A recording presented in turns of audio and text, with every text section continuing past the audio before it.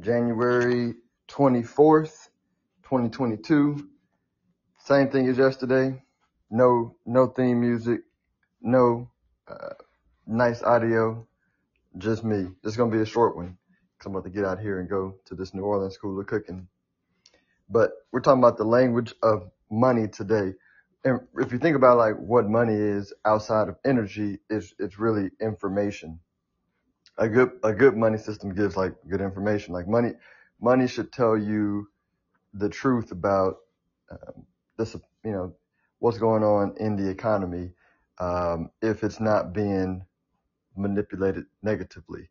And so if you understand the language of money, you can understand if money is being manipulated, what's going on, if there's distortions that are inaccurate. And so when I'm looking at money, you want to look at a few things: the supply and demand of money. So let me explain it. All things being equal, if money wasn't manipulated and it was actually a free market, and there was a fixed supply of money for the fixed supply of goods and labor in the area, then if new money is created, then it's going to make the value of that money worth less relative to the fixed supply of goods and services. Same thing, if there's new labor that comes into a marketplace from immigration or a bigger generation, then that makes the cost of labor cheaper relative to the money. If there's technological innovation, which allows us to be more productive, which creates more goods and services per person in the economy, that makes the cost of those goods and services cheaper relative to the money if the money is fixed.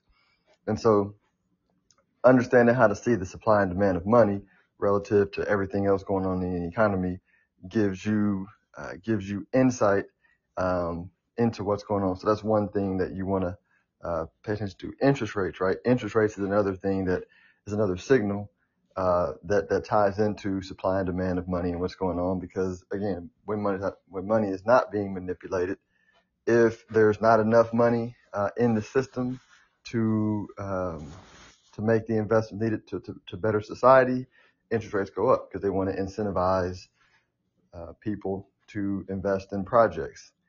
If there's too much money in the system, interest rates go down because there's enough money in the system and it's all chasing the relatively small opportunities for investment in society. You also want to understand who controls the levers of money, and this is kind of the big fallacy of the current economic system, right? We talk about living in free markets, but we have these things called central banks, which actually control the supply and demand of money, and not all interest rates. I'm making an overall generalization because interest rates, like for example, America has a big advantage in interest rates because we basically we dictate the supply and demand of money around the world because we're the reserve currency. So we're kind of in a different bucket. But there's other countries like Japan and Europe that also own most of their own bonds and interest rates, and so they could control their interest rates relatively well as well. So a lot of people think, hey, if there's a lot of inflation, interest rates have to go up. No, if there's inflation, then the central bankers can choose to raise interest rates to slow down the inflation. But there's, when the countries that can control their interest rates, like America, Japan currently, the Eurozone currently, then it's their decision. So it's not a free market. In a free market, i.e. like interest rates in the crypto world or interest rates in countries that can't manipulate their currency, then you see like real interest rates and how they work. And let me backtrack to clarify on Europe, right? The different countries have different different bond rates, but the European Central Bank manipulates different countries that are part of the Eurozone interest rates through this complex system that I won't describe in this podcast. You also, so you want to know who controls the interest rates in the current system, and that's central bankers and how that works. And if the country you're looking at actually has the control, but if we're talking about the U.S., then the central bank currently at the moment can control interest rates. And so understanding that lets you know all right, um, I have to minimize the information I take in from interest rates and more understand the motivation of the central bank, meaning interest rate shouldn't be this artificially low. It's being artificially suppressed by the central bank. And so using that as information is not important. What you want to know is why are they doing it? Well, they're doing it because the U.S. government has way too much debt, and if interest rates went up, we couldn't really, we couldn't pay our bills, and it interest rates go up, it puts a bunch of asset classes down significantly. I'm talking like probably over 60, 70, 80%, and then that blows up the whole system. So their motivation is we can't raise interest rates because it blows up our currently overly indebted system. And this is in central banks around the world. And so then once you understand that, then you understand, okay, what else do I need to understand from money? Where you understand that we're going to keep running deficits because when you got a lot of debt and you got an older demographic, growth is slow. And so in order to fill the deficit gap, you got to either raise taxes, which is not, you couldn't raise enough to cover the bills and without pissing off the people. So then you have to, make money cheaper by printing more money. So then you understand, okay, money printing, that process is debasing the currency. And so that gives you more information. And you also want to, when you're looking at money and analyzing the language of money to help you figure out what you're going to do, whether in business or investment, then you want to look at how are other asset class moving.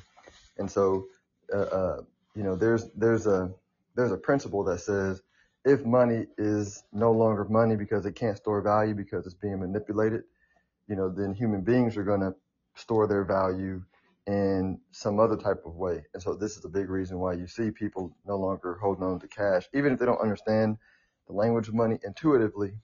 Humans are smart, and we feel that keeping cash is not right because it's not earning much. And so they move to other places that are stores of value. This is why you see, this is why Bitcoin was invented. This is why you see people investing in crypto markets. People are investing in, stocks and real estate and other asset classes because they're like, well, hey, I can't, the money isn't paying me anything. So I got to find a way to put this excess money to work. And there's so much of it. And so looking at, real estate prices, commodity prices, technology stocks, like I said, crypto, you start to see, oh, okay, there's a massive oversupply of money because of, all these other store of value that people are moving their money from. And so this stuff is really important when you're trying to figure out investing. So understanding the language of money, what I call it, reading supply and demand of money, interest rates, learning who controls the inner workings of it, looking at different asset classes is, I think, like the ABCs of being a good investor. If you don't understand the language of money, I think it's hard to allocate dollars to investment portfolios. But this is not investment advice. I'm a merchant investment advisor, Stonehill Wealth Management. You need to seek your own counsel before making investment decisions. Investing involves risk. And this is just my thoughts, my opinions while I'm on vacation in New Orleans. Y'all enjoy your day until tomorrow. Have a good one.